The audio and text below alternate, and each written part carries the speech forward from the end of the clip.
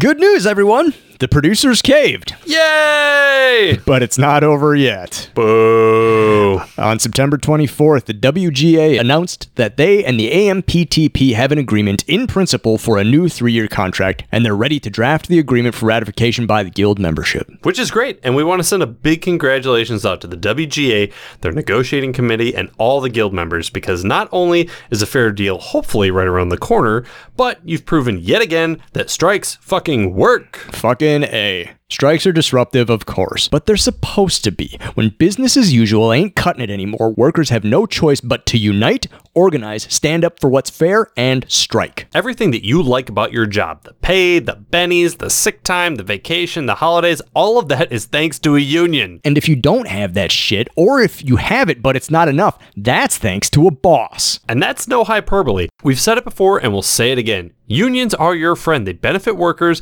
and they protect labor from exploitation by the bosses. That's right. If unions didn't benefit labor, corporations wouldn't spend so much time and money lobbying to make them illegal. If something scares the bosses, it's good for the workers. All workers. Plumbers, Electricians. teachers, Truck drivers. animators, Auto workers. directors, Baristas. forklift operators, Writers. hotel employees. Strippers. Fuck yeah. And actors. SAG-AFTRA is still striking for a fair deal because the producers haven't come back to the negotiating table. So, Hollywood's historic labor movement marches on. So as always, if you can, toss some scratch to entertainmentcommunity.org.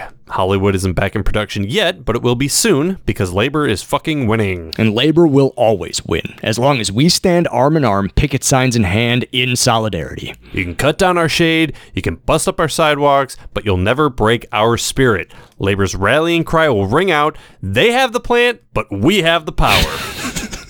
I don't remember that one from the Communist Manifesto. It's from The Simpsons. I know. Hey, Adam, Lisa needs braces. Dental plan, right there, thanks to a labor union. Yeah. By the way, what clown said that eyes and teeth aren't just covered by your medical insurance? Why are those separate plans? You know what? It never made... Okay, here's the... So it's probably due to the pharmaceutical lobbies, right? I bet you they're thinking, oh, we got eye doctors. Hi, I'm JP. And I'm Adam. I've never seen Lost. I have. I'm told that it's good. I liked it. I'm told that it made sense. Sort of. But we're watching it out of order. So it definitely won't make sense. But it might still be good. Since we won't expect it to make sense, we'll still be able to appreciate each episode on its own merits as a 1-hour story. Sometimes 2 or 3. As opposed to just a fraction of an ongoing, sprawling, and increasingly complex tangle of relationships, personal stories, mysteries, mythologies, experiments, social dynamics, unnatural disasters, unanswered questions, and hot tropical hookups. Are you okay? I'm not sure. Because you lost me a little bit there at the end. Well, good, because I've been lost since the beginning. We're lost on Lost. Welcome everybody to Lost on Lost, The Lost Effect. Hey, I'm JP Russell, and I'm joined as always by a man who would appreciate if you stayed the fuck out of his storage unit, Adam Busher. That's right. I pay $90 a month for that. That is my home away from home, my hidey hole, my special, it's my mind palace, and I don't want you in it. So Adam, you know that other show that we sometimes talk about, Lost? Vaguely. Yeah, so as I've mentioned several times before, I had watched maybe 4 or 5 total episodes of that show. Yes. I have also watched 6 episodes of Fringe randomly from like season 2. I sat down one day with Noah B. Totsky. Yeah. The B stands for Brandel. And he randomly just popped in like season 2 of Fringe. And every time the like title card would come up and Fringe would come on, one of us would have to yell, "Science!" And then the other one would wave their hand in like the maybe motion and go, more or less. I just want everyone and Noah to know that I did that to a room full of just me and my cats while watching this pilot. Keeping the tradition alive. I hope the cats appreciated it, and then they yelled science, maybe. Today we are talking about the pilot episode of Fringe, the first episode of season 1, and the first episode overall. Our centric character is Jesus Christ, that's Jason Bourne, Agent Olivia Dunham. Adam, do you have a recap? I certainly do. And because this is the mid-season, because this is the Lost on Lost effect, this is an experimental recap. It is an interactive recap. I'm excited. JP and our mystery guest, you're both welcome to participate. And then once we're done, we will reveal who our mystery guest is. I'm just going to go in the deprivation tank and you can see me. Call me at the end. Harvard, why don't you go give me a Dunkin', Gordon Wood? Over the Atlantic, we see flight number... Oceanic 815. 815? Wrong, it's flight 80085, Hamburg to Boston direct. As though those flights exist, everybody on board melts, probably because that one dude's insulin cost him a year's salary. Roadside, we meet agents Olivia Dunham and John Scott, two folks too hot to have chosen the FBI as a career path. These federal investigators are busy investigating each other's underpants when they get called to check out the Jell-O Pops at Logan International. Here we meet that guy, you know, one of those guys that you see in things all the time, Kirk Saban. Yeah. Playing... He's a band of brothers. Yeah. He was in Oz. He was in Third Watch. He was in 12 Monkeys. Yeah. Playing Special Agent Charlie Francis. And we also meet the long dick of the law, Special Agent in Charge Philip Broyles, also from Oz. Now, holy shit. Here's the next question. What does DHS stand for? Department of Homeland Security. Department of Homeland Security? Incorrect. It is the Department of We Do Whatever We Want since 9/11. Anyway, since maybe this was terrorism, let's get hunting. John and Livy check out a storage unit, violate the Fourth Amendment, make goo-goo eyes, and let the bad guy get away. Oh, and John gets slimed. Since Livy loves John, she wants to spring Dr. Walter Bishop from the Hoosgow, but he can only be released to family, so Livy jumps on a quick flight to... Baghdad. I don't want to wait for our lives to be over. I want to know right now what it will be. And there's Pacey. That's right. More hot folks. Peter Bishop is trying to get in on fixing the crippled infrastructure of Iraq. Quick, how much money did the Occupation Authority lose track of in Iraq? All of it. $3 billion. Nearly $9 billion, according to the DOJ. That one's actually true. Anyway, Peter and Livy spring Walter and get the old lab back together. John is slowly turning into some kind of crystal, so they should get him into some sun so he can absorb some positive energy. At least that's what my sister tells me to do with my crystals. Walter convinces Livy to get lit and get wet so she can talk to John, and they find the bad guy, a David Dast Malchian knockoff. They violate the Fifth Amendment and make John all better. Sadly, he's a bad guy. Livy chases him through the Boston streets, and he dies in her arms. What were his final words? Something sentimental. D's nuts? I don't know. Incorrect. They were avoid the Noid. Who is William Bell? What is the pattern? Where are my car keys? It's Pilot from Fringe here on Lost, the Lost Effect. Oh, wow. That was a good recap. That was impressive. That took me a half an hour to write. How long did it take you to read? JP, we have a guest. What? Yeah. It's not really a mystery because we said who it was going to be last time, didn't we? If we didn't, returning for his third appearance here on Lost on Lost. I can't count that high.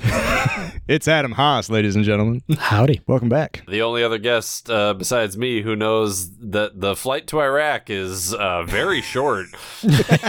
Yes, you can watch the entire thing in an hour and a half. Yeah, you can definitely do it in a single-engine private plane, right? Yeah. Super easy flight to make. Very comfortable, easy, enjoyable. Do it all the time. Yeah. Haas, how you been, man? What's new besides fun employment? Not much. Just enjoying watching some great television these days. Yeah, what have you been watching? I am now getting caught up on Succession. We're into season 2, halfway through season 2. Yeah, that's supposed Haven't watched any of it. Trying to avoid all the spoilers because I know it just ended. Yeah, that's supposed to be great television. I haven't finished season 4, but yeah, first 3 seasons I loved. I'm enjoying it. It's very good. Cool. So yeah, Succession. No, that's good stuff. But the reason you're here, beyond the fact that, we like having you as a guest, is you have seen most of Fringe, all of Fringe? I've seen the entirety of Fringe while it was playing live. Yeah. As I say, you were... I was an early watcher. Yeah. I don't think I watched like the pilot live. I caught the show sometime mid-season 1. Okay. Back in but 2008. pretty early adopter. Yeah. Nice. You're a fan? Definitely a fan. I've enjoyed the show the whole way through. I enjoy its mythologicalness of it. It's the little Easter eggs that they hide everywhere are really good. Some that I did not even understand until I went back and saw online that are really incredible. Yeah. Very cool. Awesome. It's like a show like with a plan. Like when they start, they're like, we know how this is going to go. Let's put some stuff in here. We've got a whole Bible of stuff like to make. And they almost didn't get to pull it off too, because as it went along, like come season 4, like the ratings weren't stunning. It is a genre show, so you know its audience is going to be limited compared to like your more broad stuff. But yeah, I think they kind of had to like petition for their final season. I think the final season was shorter. I think there was shorter because they only ended up they made like exactly 100 episodes. And the first 4 seasons were like all your normal broadcast 22, low 22, something like that. And then your last season was 12 to go from like 88 to 100. Yeah. So last season was 13. There we go. 13. Yeah. Every other season was 22. Holy shit. Well, should we get into it? Yeah, let's do it. Let's fucking get into some Fringe, baby. The pilot of Fringe originally aired on September 9th, 2008. It was written by J.J. Abrams, Alex Kurtzman, and Robert Orci. Is that how you pronounce that? Orci? Orci? I think it's Orci. Orci. Yeah, we'll go with that. And Robert Orci. And it was directed by Alex Graves. J.J. Abrams produced a short called Shrek, I Feel Good. Alex Kurtzman was the executive producer of some show that no one's ever heard of or worked on called, let me check my notes here, Star Trek Picard. Star Trek Picard. I thought it was Star Wars or something. No? Yes, am I getting that wrong? Okay. Robert Orci was the executive producer of Limitless. For the amount of times I've made that joke about people taking the Limitless pill, I owe him, let's see here, 4 cents in residuals. 47 cents. Yeah. Right. And Alex Graves directed the season 2 finale of The Boys, which is some fantastic directing, and I'm not going to drag him for that. So well done, Alex. I mean, he's done a lot of like prestige TV shows episodes. I was like, he did a ton of Homeland, didn't he? Like first and second season. Yeah, something like that. I mean, like Alex Graves is. He works. Yeah. So because this is a 90-minute pilot and we don't want to be doing a 2-hour episode here, we're not going to do our typical scene-by-scene breakdown. What we're going to do first off, we're going to just talk about the Fringe pilot versus the Lost pilot. Yeah. The reason we selected the Fringe is because there's the J.J. Abrams connection, obviously. Right. But these are 2 excellent pilots, right? Holy shit, yeah. Yeah. The Lost pilot is, at least between the 3 of us, we all agree it's a really great pilot. Yes. It's like, here are a bunch of fishhooks. Gobble down, you hungry. There's so many fucking fish hooks in this one. Yeah, and this one's exactly the same. Exactly. Yeah, they just throw out, like all these storylines, and every single one of them's got a little morsel at the end of it, which is wonderful. Yeah. There's one big easy parallel is this was a $10 million pilot. Oh, really? Yeah. Oh, yeah. Holy shit. One of the most expensive pilots in a long time. Yeah, like Lost, I think Lost was a $10 million pilot, and that was the most expensive pilot at the time. So then 4 years later, here, they do another $10 million pilot. Which is crazy, because that pilot crashed that plane, and then this pilot died, and they had to use the autopilot. That was the secret. Just put it on autopilot, and the Lost would have been fine. There's another, I don't know, obvious Lost connection in the pilot. In the first several minutes of the show, they play a Lost track as the plane is like crashing. Like, I don't know if you guys heard it. I didn't notice that. Wait, what do you mean a Lost track? There's like the music is from Lost. According to trivia, it's probably like just a scratch track, like a temp track that they were like, we'll put some real music in here later. And Michael Giacchino was just like, yeah, we'll use I have this file for now. And then they just never replaced it. It just comes with Avid. Like, yeah. So they just left this scratch track of the literal Lost soundtrack in the first scene where the plane is, where everybody's turning to goo and crashing and all that. But yeah, there's a big kicking off with this plane crash, just like in Lost. J.J. Abrams hates planes. Where was he on 9/11? Where was he when the Malaysian flight went missing? Is he really into trains?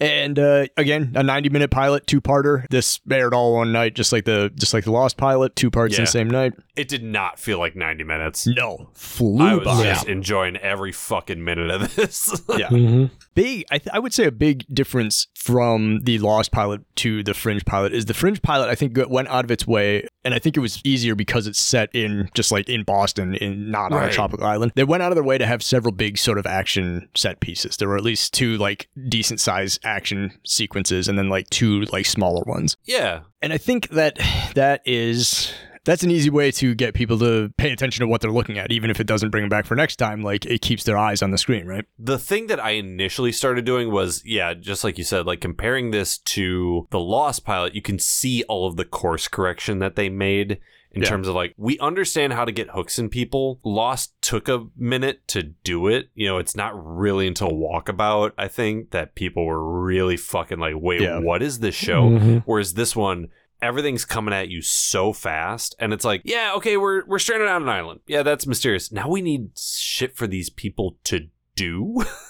You know what I mean? So setting it like in the real world and just making the world under the world mysterious makes writing so much easier. Yeah. And way simpler because they had the basic premise of the monster of the week or the crazy science project of like the week for them to go back to the well of every episode. Yeah. Right. I don't know. I think it was on Fox. There was like a Sleepy Hollow show. Yeah. I actually really enjoyed it just because the two 3 seasons lead actors were, they had good chemistry, but it is like a dumbed down version exactly of Fringe where they're like, oh, it was actually, it was Clancy Brown. It's Clancy Brown's like notes, and every week there's a different monster. They got to go to it. And it's like the same thing with Fringe. Like, oh shit, we got to go back to the doctor's notes because he worked on this project back in the 70s. And I fucking love Monster of the Week, man. It's so much fun. And the cool thing here is too, because again, this is JJ, and he was involved in the Lost pilot. He helped develop Jeffrey Lieber's idea into what ended up being broadcast. So you can not only see the bones of Lost here, but then you can very clearly see the skeleton that is the X-Files as well, with the monster of the week type of thing. Yeah. I was talking to a former guest of the show, Kimberly Davister, just earlier today. And Kimberly? Whatever. Kim. I was talking to a former guest of the show, Kim Davister, earlier, and I told her we were watching Fringe, and she was like, "Oh, I never saw that." No, I subscribed to her. I was like, it's kind of like X-Files, but set in a post 9/11 world. Yeah, that's a really good way of putting that. Right, and that was then another thing that I talked to her about too was the post 9/11-ness of the show.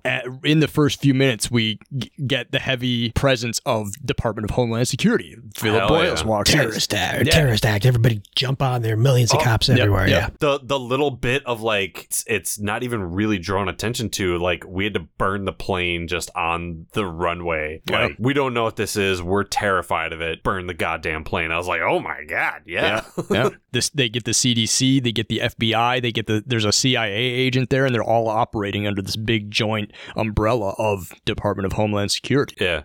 Which is wild. It's like the type of thing you would imagine would not have happened if this show was set in 1998. No. During the X-Files time, like it would have been like a beat cop. It would have been Mulder and Scully and one Boston police detective.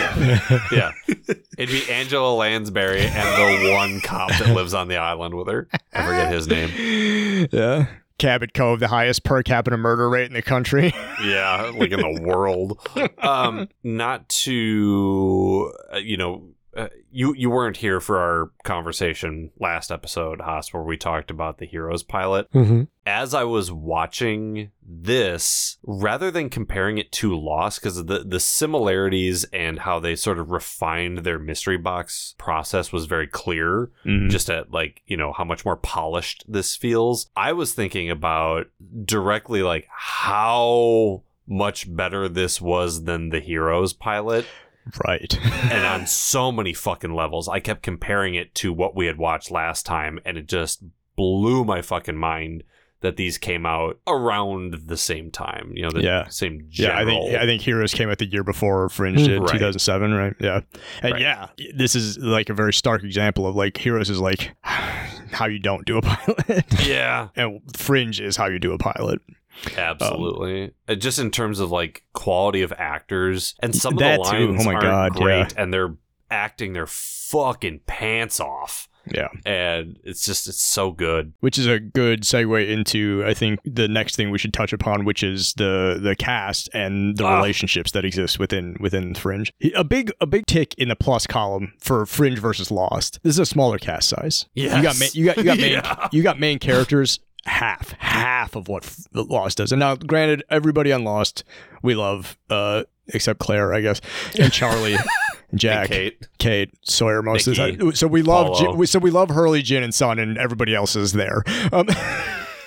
But here we've got Agent Dunham, Agent Francis, Agent Broyles. Then we got Peter and Walter, and that's about it. Yeah, everybody else is like, kind of recurring. Like Astrid, Agent Farnsworth is there, Nina Sharp, and then John Scott. Obviously, he's dead in the pilot, right? Or is he? Can I just say I had no idea Lance Reddick was in this, and I shit my pants when he came on screen. His voice is so awesome. Sadly recently passed. Yes, Lance Reddick, such a cool actor, and does such a wonderful job as Philip Broyles throughout this show. Yeah, really, really good. We won't talk about it because we're not talking about episode 2 or the future of Fringe or anything like that. But like he does a really good job of establishing Philip Broyles as this hard ass kind of creep. Yeah, like I forgot how much he started as an asshole in this. I was like, damn. Oh, okay. Yeah, like. Even including when Livy's like, hey, your buddy is a sexual assaulter guy and I got him in trouble. And he's like, oh, you made one mistake. It's like, ew, dude. And then she says 3 times. You know, like, yeah. And I wrote that in my notes. I was like, oh, no, Broyles defends sexual assault. Gross, buddy.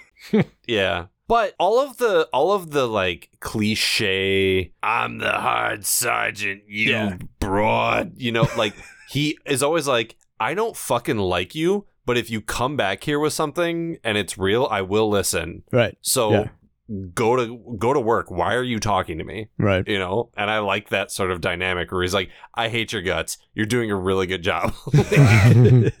So yeah, he's great. And Anna Torv playing Agent Olivia Dunham. She's fantastic. She's Australian. I don't know if you guys knew that. I wish she was doing an Australian accent because when I hear her speaking her normal voice, that's like the only time I find the Australian accent even like remotely palatable. And I'm just like, tell me everything that you have to say. Yeah. She's in Mindhunter. She's awesome. Oh, yeah.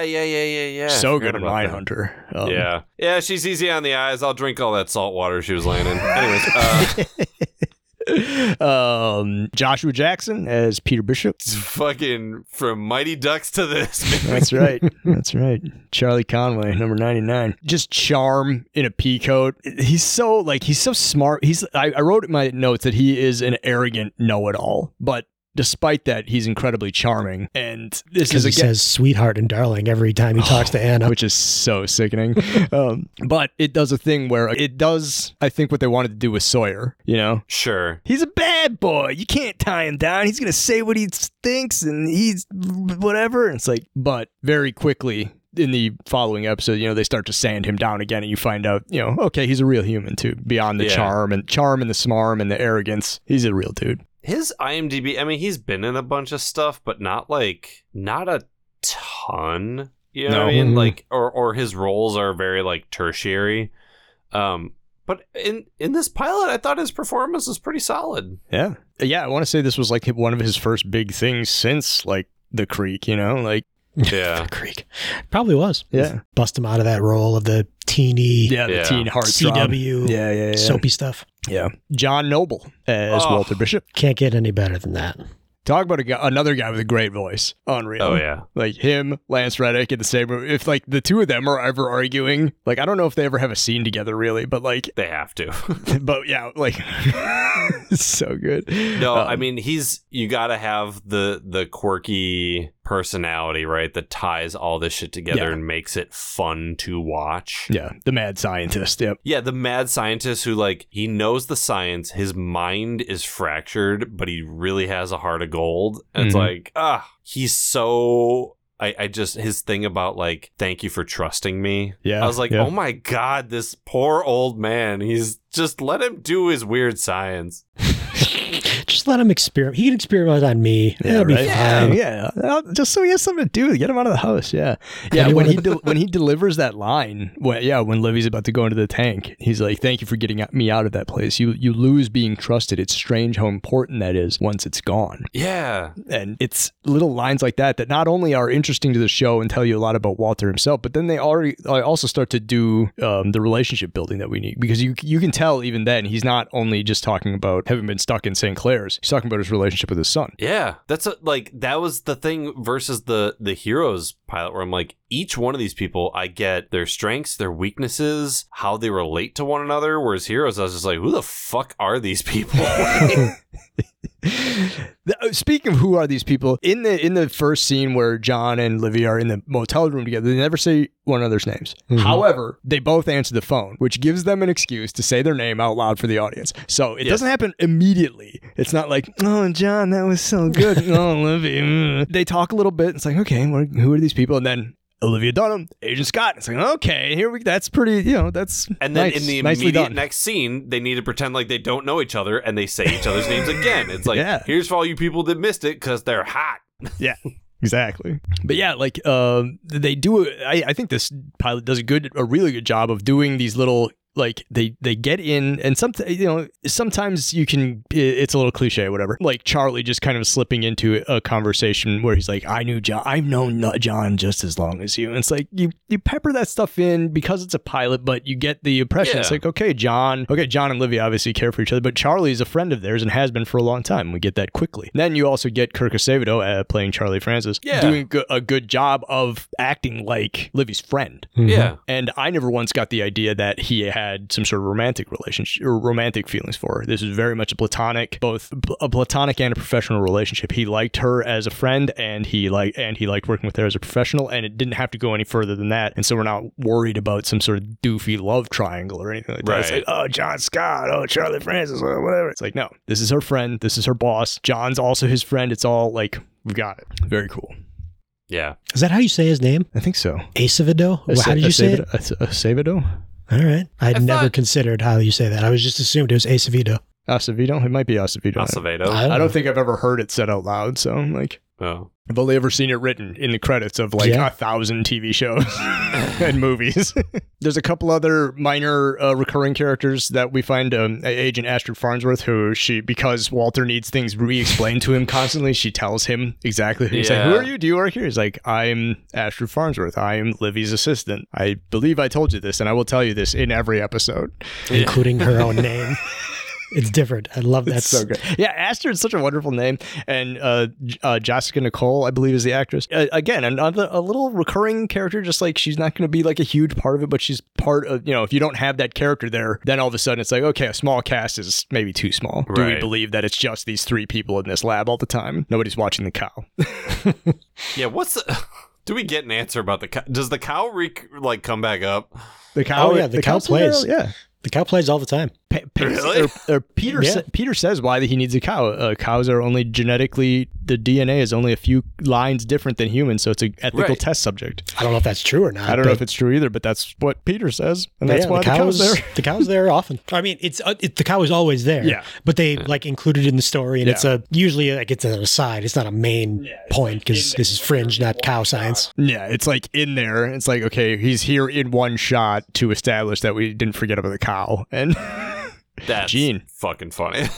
And the cow's name is Gene, which I only just now realize is like genetic. Yeah. Oh, yeah, I didn't get that either. I didn't get that till just today. I was like, I just thought, that's a funny old person name or something.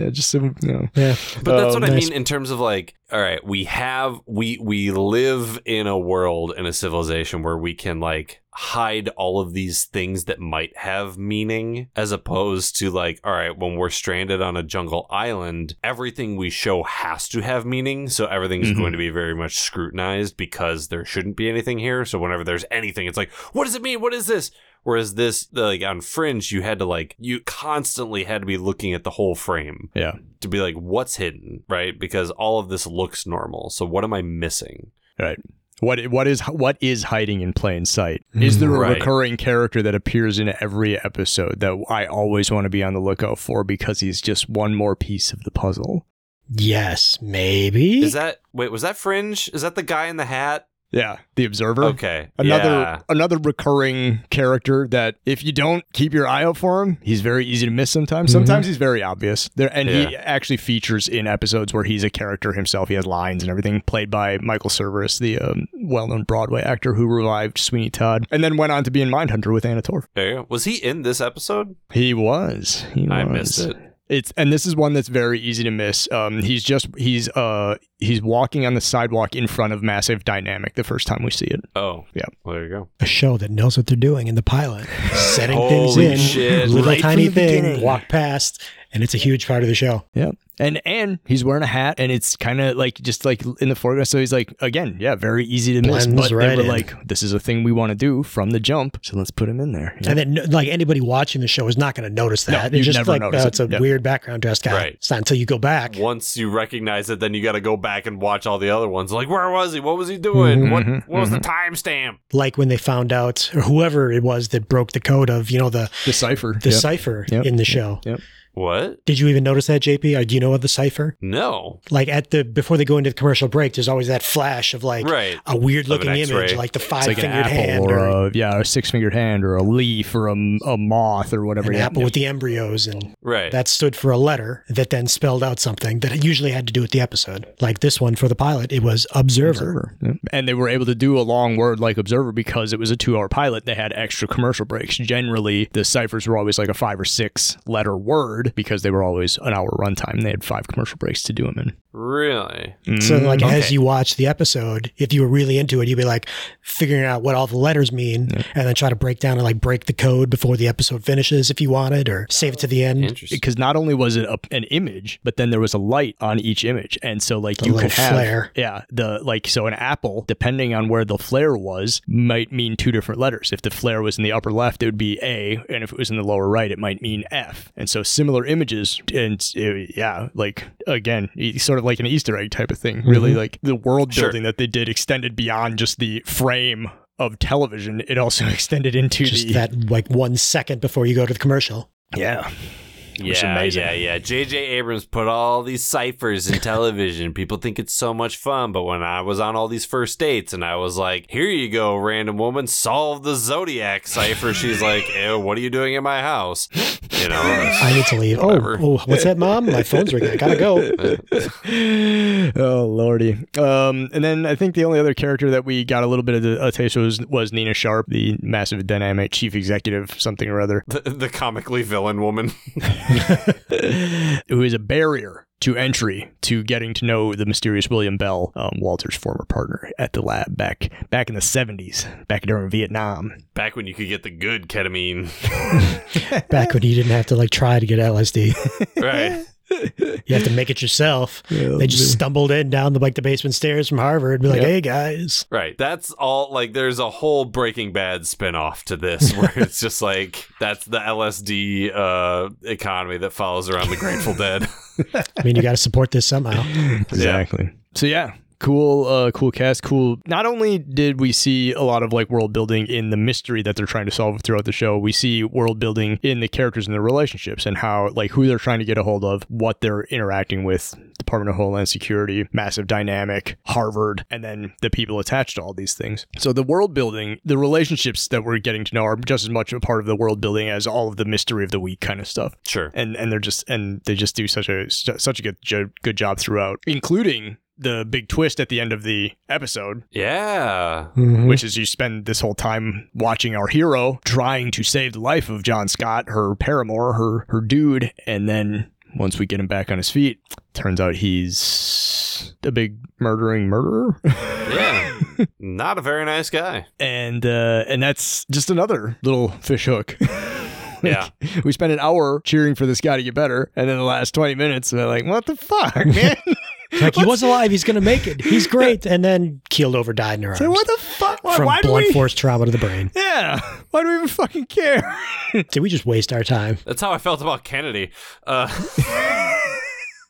But that's sort of like our mystery of the week thing. Even while they're setting up what the future is going to be with the pattern and the and master dynamic and all that stuff, it's like we still got a mystery of the week to solve here, and that's who is the actual bad guy. Well, it turns out it's Special Agent Scott. Right. Haas, I'm gonna put you on the spot a little bit. So like lots of sci-fi shows that I grew up watching, Star Trek Next Generation, so much of that is Planet of the Week. Stargate SG-1, Planet of the Week, all these shows. Star Trek not as much, but like Stargate for me, I really fell off of, because once it got away from like the Planet of the Week and just got into the overarching story of like the big bad, and week after week after week, it was just like, okay, we've kind of lost what I liked about the show. In terms of Fringe being like the case of the week, the disease of the week, the science of the week, like, did they maintain that pretty well through the show to your recollection, or did it get pretty heavy into the mythology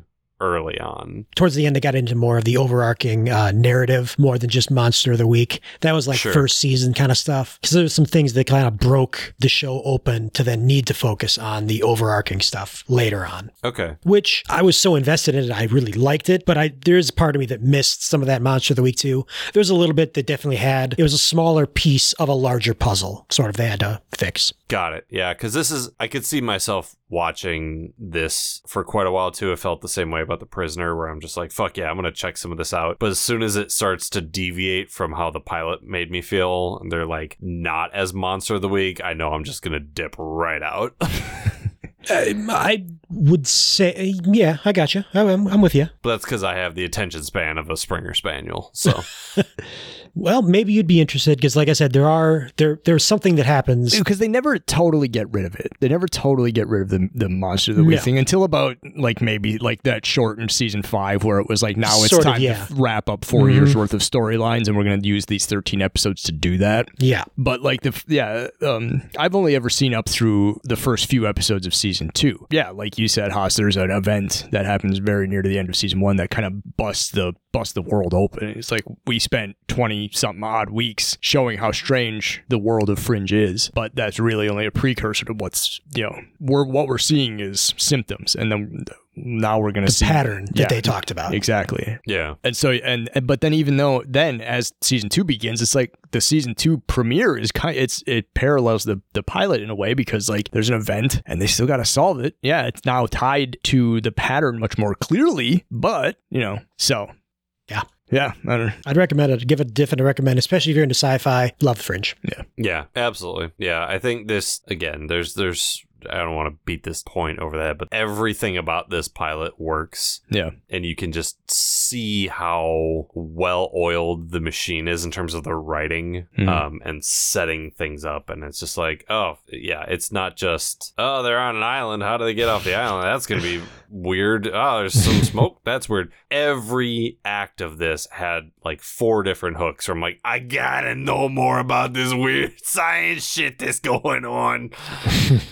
And one of the things that I think works so well in the Fringe pilot is, I already mentioned how much world building they do throughout. The world of Fringe is 90% our world. Unlike the Lost Island, their world building is, it's a blank canvas. They're like, we're on an island and you don't know anything about this island. Trees are still green. You know that. But halfway through it, they're like, a polar bear, tropical island. And it's like, okay, you're building a world and it already doesn't make sense. Whereas the world of Fringe makes sense to us for the most part. We're all familiar with we're all familiar with what the federal government was like post 9/11, the expansion of the Department of Homeland Security, how they got involved in everything, as far as law enforcement domestically, blah, blah, blah, blah, blah. We're all familiar with that. 90% of our world is built for us. Just look around. This 10%, though, this is where we're really going to make, that's how we're going to make the difference. And this 10% of the world that we're going to build on top of the 90% that's already real, that's going to make, that's just going to be more hooks. Exactly. Like sometimes our world building is just a hook. Yeah, it's like, we got a mystery. What is the pattern? We got a mystery. Who is Walter Bell? Part of the mystery, another hook is just what other weird stuff can happen in a world so similar to our own. Well, and it's not too far from the truth when you look at like the MK Ultra program, or you talk about things like Operation Paperclip and all these things that, we have an idea of what they did because parts of it have become declassified, but we don't know a lot about it. And we know that things like this happen within our government, where there's these insane, projects where it's like, I don't know, let's see if we can fucking mind control or stick somebody up their own ass. Like, yeah, exactly. It's like, if we give somebody enough ketamine and acid, can they dream with a person who's dead? Like, I don't know, but I'm willing to find out. Right, exactly. And stick me in the tank. Let's go. Let's go. Oh, put a thing in my brain. The ending, how long's he been dead? 6 hours. Good. Interrogate. Question him. Oh, yes. Let's fucking go. That's that crazy, creepy shit, and I love it. And they get a lot of mileage, not only as far as like mysteries, world building, but they take stuff like MK Ultra and they get comedy out of it in later episodes. Like, they do joke, like Walter's like always doing jokes, like, yeah, man, I remember when the DoD came to me when Vietnam was happening. They're like, hey, do you think we can make Marines fly? Like, let's give people webbed toes. Like, and he's like, and so I tried it, Yeah. We had some mild success. Yeah, everything he did was like a mild success with unintended consequences, and that's why there's a fish man. Right. Well, and I love the idea of like, if you really think about the timeline where it's like, I did this for 5 years for the government. I'm like, okay, now how many experiments did you have? Dude, you came up with some insane shit every 10 days. Yeah. Every time you had a quarterly update with your like senior vice president, it was just like, wait, you did what now? I made last time we were talking about the fish man. Yeah, I'm making an Ant-Man in there. Did you just sew more arms onto that man's costume? I'm high on mescaline. God, but that's another thing that I love about the show, and we get a little bit of it in the pilot, not a ton, because it's the pilot is very action packed and very, very. We get a lot of exposition that is cleverly masked as just the script, like it's exposition without being boring, and then it's bookended by these set pieces. But the show's funny, like Walter is the most hilarious, not funny so character of all time. Yeah, and like and the odd couple dynamic he has with Peter. Yeah, and just sort of your Charlie Francis whenever he walks in and he's just like, I clearly don't understand what's happening here. Is that a cow? Like, yeah. Yeah, it's Gene. Don't worry about it. It's just Gene. It's no big deal. It's fine. But why are you talking about all shit? But yeah, like that. I mean, like the show's funny, and it's kind of like here on Lost on Lost, how we make fun of 9/11 all the time. They take some serious shit and make fun of it, because that's how you cope. If you made a serious show, like if Fringe was a serious drama about the effects of the military-industrial complex and MK Ultra and Vietnam and the blurring of lines between the government and corporations, well, I can just fucking read Twitter if I want to be sad. I can just look out my real window of my house. Right. Just read the news. Yeah. Yeah. And that was a line that later on I made a note of. Charlie says as he's trying to, after the big car chase and everything, like Charlie's trying to talk to Livy after seeing John die, and he says, how do we protect people when corporations have higher security clearances than we have? Because earlier in the episode, Nina Sharp was aware of something that Olivia wasn't. And it's like, the show, again, doing sort of a comment on post 9/11 world, it's like, not only were we talking about government and overreach and all that stuff, we're also talking about how big corporations just continue to swell and take over our entire lives. They drive past a billboard, massive dynamic. What don't we do? Yeah. Just a friendly kid, a little paper airplane. Yeah, that morphs into a fucking F-16 fighter jet or whatever. I wish I could fucking do that. And that's just another thing that I enjoyed about it, was that it's a comment about what life was transforming into, especially in the fucking dog days of the Iraq occupation, and what life has continued to become here in the 2020s. Yeah, I think as we do this and we learn more about the mystery box, I don't want to say that I hate giving J.J. Abrams credit because He's not my favorite writer. He's not my favorite director. He's not my favorite personality in Hollywood. But you see how successful Lost was. We saw The Prisoner. You see the beginning stages of what makes a Lost or an X-Files or a Twin Peaks or whatever. Yeah. You see Lost, clearly learned a lot. You got something like this. Every major show now follows this same format, whether they are truly a mystery box or not. All of the big shows do this, where you're creating a big question, a bunch of small questions, and you're very quickly establishing the why we want you to watch our centric characters. And it follows the same thing. We're going to give you just enough breadcrumbs to keep you watching for as many seasons as we get funding for this show. Yeah. And I think it really started with the mystery box, and now we're in this incredible era of prestige television, and it's just, yep, we know exactly how to write a pilot. You just do it like this. Right. Exactly. Look at you so far here on Lost and Lost, the Lost Effect. You need to look at 4 things. You need to look at the prisoner. You need to look at Lost itself. You need to look at Heroes. You need to look at Fringe. Those 4 things will tell you exactly what you need to do and exactly what you shouldn't do. Yeah. If you want to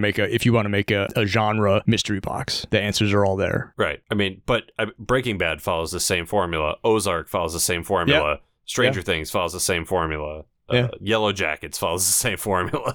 Yeah, exactly. It doesn't even necessarily have to be a genre or a thing like Breaking Bad or and then it by extension Better Call Saul. Those are just they're a crime drama and a legal drama. Yeah. and there's shows too that they learn from that we're not going to talk about here, but I'm sure they've used. It interweaves. Smart writers, smart television directors, smart developers, they look at success and not only what is successful, what is not successful. And that's how you make good stuff. The people who try to do their own thing without learning from the past, well, that's how you end up with Heroes. And even Tim Kring, who created Heroes, went on to work and develop more stuff. And you could even see, if you watch some of the stuff he developed after he did Fringe or after he did Heroes, you could see how the things he learned, maybe not still successful, because I think Touch only did 2 seasons. But like he said, I don't know.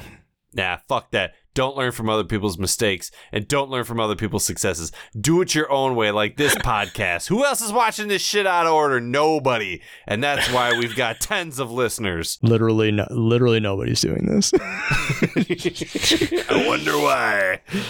Not only is nobody would in the middle of an established format do 10 episodes of totally not that format just because they can.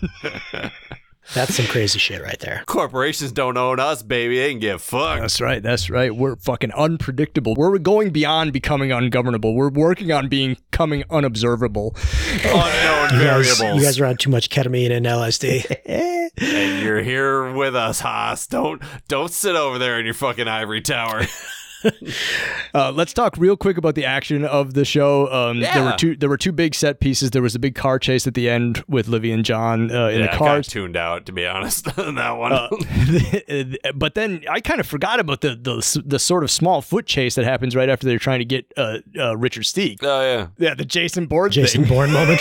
Yeah, falling down fire escapes onto dumpsters and fucking Peter Jackson just punching out a guy. That was unreal, man. Joshua Jackson. When I say Peter Jackson, you said Peter Jackson. Just kind of out in the middle of nowhere, they go into the they get the location. Like, we're gonna go nail this guy. They go in there. The place is abandoned. Whatever. Yeah. Walter and Peter are in the car arguing about something. Yeah. They're actually sort of having they're rekindling and rebuilding their relationship, having not seen each other for almost 20 years. But then Peter spots the guy and goes chasing after him. And so you have a 2-pronged chase. First, Livy is chasing this dude across the roof, and then they both jump off the roof onto a fire escape 10, 15 feet, and then another 20 off of that to the ground. Dude, foot chase scenes always bore the hell out of me unless it's the one from Black Dynamite. But once she was just it really helps establish she's not just I'm a field agent because I'm really good with computers. She's like, no, I'm gonna fuck this guy up.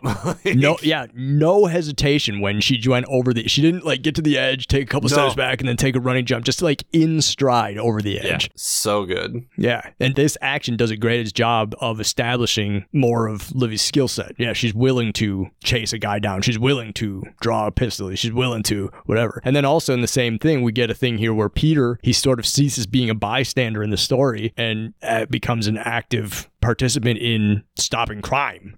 Right. Outside the law, stopping the crime. Yeah, exactly. Yeah. This vigilante fucking guy. Nice to give him something to do. Yeah, because he does spend most of the episode up until that point just kind of like following people around, complaining that he's being coerced into doing all this stuff. But then he gets in the game, and it does obviously establish some more relationship stuff there. He, is already starting to feel protective of Olivia. Yeah. Despite the fact that she said, I have a boyfriend. So yeah, so there was that, and then the opening scene is not necessarily big action because it's all in one location, but it is that plane crash, and the most stunning part about that is not even necessarily the action and the tension in it, but then it's the special effects, all those people turning into the goo. Yeah, I watched that while having breakfast this morning. Not the most advisable. With somebody next to me that hadn't watched it at all and didn't know what she was in for. Oh, boys. She was not pleased with me. But you I was like, took your egg sorry. whites and threw them right in the fucking trash. It's a good show, I promise. I'm going to go have toast. Fuck. The jelly looks like these people no now. jelly, no butter. No! Oh, and even the dream sequence where they're like mind melding, I was like, oh, this looks like they actually tried. They tried harder on that than they did the graphics. The like, I'm like, come on, I know this is 2008, but like, I can make that shit on my laptop in like 10 minutes. Sure. Do better. Yeah. Like I said at the top, $10 million. And you can see where they spent it. Yeah. They did this big car chase. They did the special effects not only in the airplane on all the background in there, but then the body effects that went on to John Scott after he'd been slimed. Mm-hmm. The foot chase in the apartment building. And they took the $40 they had left over and did some CG by doing the dreamscape and putting all the fun chyrons in 3D over Baghdad and Boston and all this stuff. Like that was another style thing that I just always loved about Fringe was that whenever, instead of it just being a typeface at the bottom of the screen, it's all like Harvard University and it's in 3D. It was unique I don't think anything else has ever done a look like that for it was just so cool. Establishing the style of the show, setting it apart even more so. Along with the 50 million light lens flares. Yeah. Well, JJ gonna JJ. Even though he's not directing, he's got a JJ. He's watching the dailies and goes, do you guys even have any fucking lights on set or what? All right. Glad we got $1 million in our budget for lens flares. JJ. That man, he hates planes, loves trains, and he loves flashing flashlights in people's eyes. Is J.J. Abrams autistic? And he loves spending $10 million in Toronto, a place where television is supposed to be hypothetically cheaper to shoot. Yeah. Well, you get actual tax incentives. Yeah. But my favorite piece of trivia about the pilot, beyond all the cool shit that happened, was when they shot the pilot, it was like 10 of the coldest days Toronto had ever seen. Really? It was like, they were doing outdoor stuff at like 30 below. Like the scene of them like leaving St. Clair's, like walking from the car, building to the car. Yeah, they were like, it was like a 25 below wind chill that day.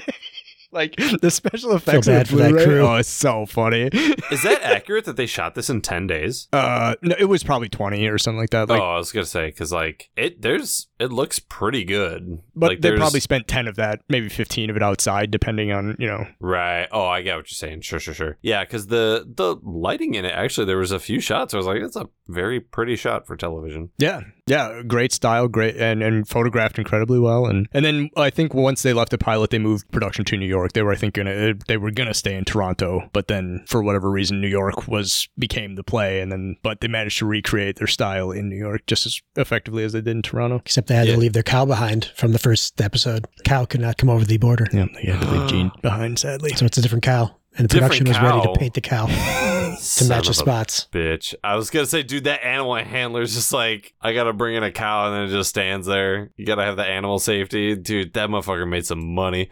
Yep. So that's kind of it. Do you guys have anything else from your notes that you wanted to hit about the pilot? I don't think so, man. I'm definitely gonna check out more of this show. I very much enjoyed this pilot. Yeah, that was gonna be sort of my question is, because we always asked, did we like it? Was it good? It's pretty clear that we all liked it. Was it good? Haas, you've seen it all the way through. Mm-hmm. I've seen the first season. JP, you've seen 6 episodes. My question is, we all know we liked it. We all think not only did we like it, we think it was good. Is there a specific thing about the pilot that makes you want to come back for episode 2? For me, it's I think Walter Bishop. He goes from that very like demented person. He was locked up in an insane asylum for a long time, so he's like lost it, but he's still a caring father in some like his own weird way. But then he's also done a lot of crazy fucking shits back in the 70s with his partner William Bell, and just like, I want to know more about that and why did this man get so crazy to this spot now? Yeah. And I want to know more about the pattern. All those pattern things are very curious to me. Cool. I love that. Yeah, sort of like Walter regaining his humanity after having been out of the world for 20 years. Yeah. He's been dealing with that nasty butterscotch pudding. There's nothing worse than butterscotch. Butterscotch pudding is kind of like Game of Thrones. When it's good, it's good. And when it's bad, fuck, get away from me. JP, what about you? What brings you back for episode 2? Very similar to what Haas said. I think Walter's character, because like all the other characters could just be transplanted from other shows, right? When John Noble is playing Walter, John Noble ceases to exist, and the truly interesting character of Walter is in front of you, and truly you're watching a character, who's fascinating, who's interesting to watch, whose like idiosyncrasies are just mesmerizing, and he does it so well off the bat. Like he knows who this character is, he knows how he's gonna play him, even if he doesn't know all the insane shit he's gonna do. Sure. And I'm like, from the story perspective and from watching an actor perspective, I will tune back in again to watch him do that type of performance art. Excellent. Yeah, that's awesome. I love that. Adam? For me, yes, both of those things. What is the pattern? The amazing job of John Noble playing Walter and him disappearing to the role. But the thing that really, really hooks me, and this is probably because I like moonlighting so much, especially once John Scott dies, it's clear that there's going to be a will they, won't they with Peter and Olivia. Oh, sure. Absolutely. And so I want to see Peter, how he ends up winning Olivia over, and does that process involve him becoming less of an arrogant, smarmy know-it-all and more of a regular dude, or at least finding out he peels away that caustic shell and we see who the real Peter Bishop is. And then the same thing, Olivia being kind of the super agent, is she able to exhibit the same sort of vulnerability that she shared with John at the beginning of the pilot with somebody else after losing John and being betrayed by John? Yeah. And I've seen episode 2, so I know already, or I already know that John's betrayal is a big, it affects her for a while. And so, but yeah, like just from the pilot, I want to see how long it takes her to recover from that betrayal and how it changes her and how it affects her relationship with Peter. That's a very nice note. And there's that's absolutely like valid and interesting. And that's just one plot line. There's probably like 7 more we could just rattle off where it's like, I got to see how this wraps up. Like, it's just so well done. Yeah. And yeah, well, I could sit here and talk for another hour about the things they do just in the first 10 episodes that hark back to the pilot. Like the just sort of the throwaway sort of line between Broyles and Olivia about the guy, his buddy who sexually assaulted those 3 girls. He's in an episode. He's in a couple episodes. Like that. In prison, hopefully. That's just a hook they throw there. It's not, you don't even realize it's a hook. And then it comes in later on, which is fucking awesome. So. Love it. Yeah. Love it. Love it. Love it. One thing I didn't realize in this episode, Anna Torv and the guy who played John, they were married. Mark Valley, yeah. They met on this and then got married, and they were married for like, 2 years? Yeah, not long. But. Not long. And they got divorced, but... Wait, who got married? Anna Torv and Mark Valley, the actors who played Olivia and John. Oh, no shit. Yeah, had a little showmance, and then got a little show matrimony, and then got a little show divorce, and... But that's Hollywood, baby! And all the while, Lance Reddick was glaring at them. Fucking amazing. Playing Destiny 2 from his Sherman Oaks home. Haas, thanks for stopping by. Hey, no problem. Thanks for having me. It's been lovely. Thanks for chatting Fringe. Yeah, this is just go watch it, folks. You will not regret it. Yep, we're all big fans here. JP. Yes, Adam. Wow. The anticipation here. What are we doing next time? Next time we have a special treat. We will explain the rules of this next time, I feel like. Yeah. But we're going to be watching a little something called the Nash Bridges of Briscoe County Sprint. This somehow is a dumber idea than this podcast is in general, and I hope we lose all of our listeners, but this is probably our magnum opus. Lost on Lost itself is sort of a nesting doll of dumb ideas. You open it up, and within is a dumber idea, and within that dumb idea is a dumber idea. So, Lost on Lost itself, dumb idea. Mid-season break, talking about shows that may or not have been influenced by Lost, dumb idea. And within that, the Nash Bridges of Briscoe County Sprint. Do we want to get into real high level what it is? You could explain it real quick what it is? Sure. Okay. Wait, I forget how we did this. So those of you who listen to Lost on Lost pretty regularly, you're aware of the fact that before Lost, Carlton Cuse and Damon Lindelof, who according to Mo Ryan's book, Burn It Down, are kind of shitheels to work for. But before they did Lost, they both cut their teeth on other shows.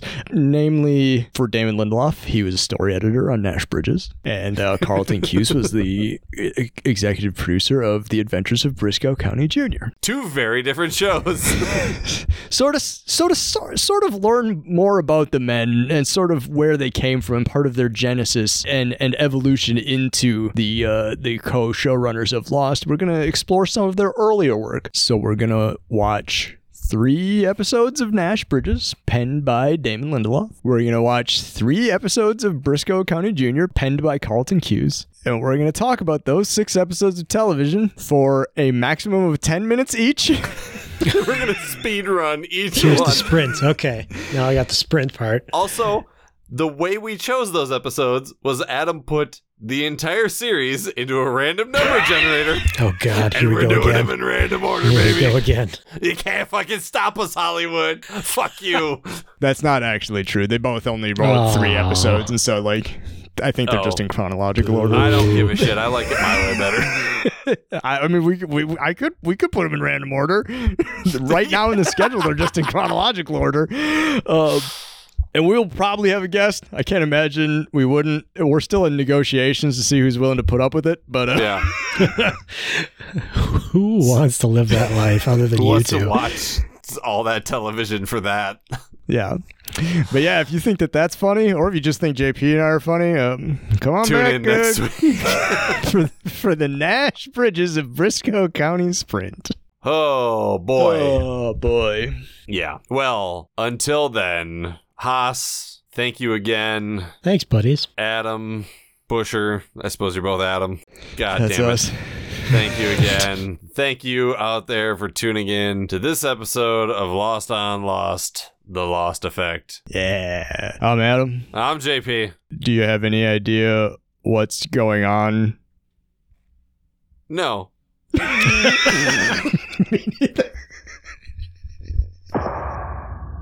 Lost on Lost is produced and edited by me and JP. We wish to acknowledge that we live, work, and produce our show on occupied land. Burbank, California is located on the traditional tribal lands of the Tongva, Chumash, Kizh, and Fernandino Tataviam peoples. Milwaukee, Wisconsin is located on the traditional tribal lands of the Peoria, Potawatomi, Miama, and Ho-Chunk peoples. And Lost was produced in Hawaii on the lands of the Kanaka Maoli. Visit native-land.ca to learn more about the land you live and work on. You can engage with us on IG, Facebook, and Twitter at Lost on Lost 1. You can also email us at wearelostonlost@gmail.com or support us with dollar monies at coffee.com/wearelostonlost. Thanks to Lostpedia and its community of contributors, Danny Schmitz, Random.org, and as always, you the listeners for tuning in. We're hosted at Podbean. You can hear us there or wherever you get your podcasts, except MySpace. We're not on MySpace. Yet.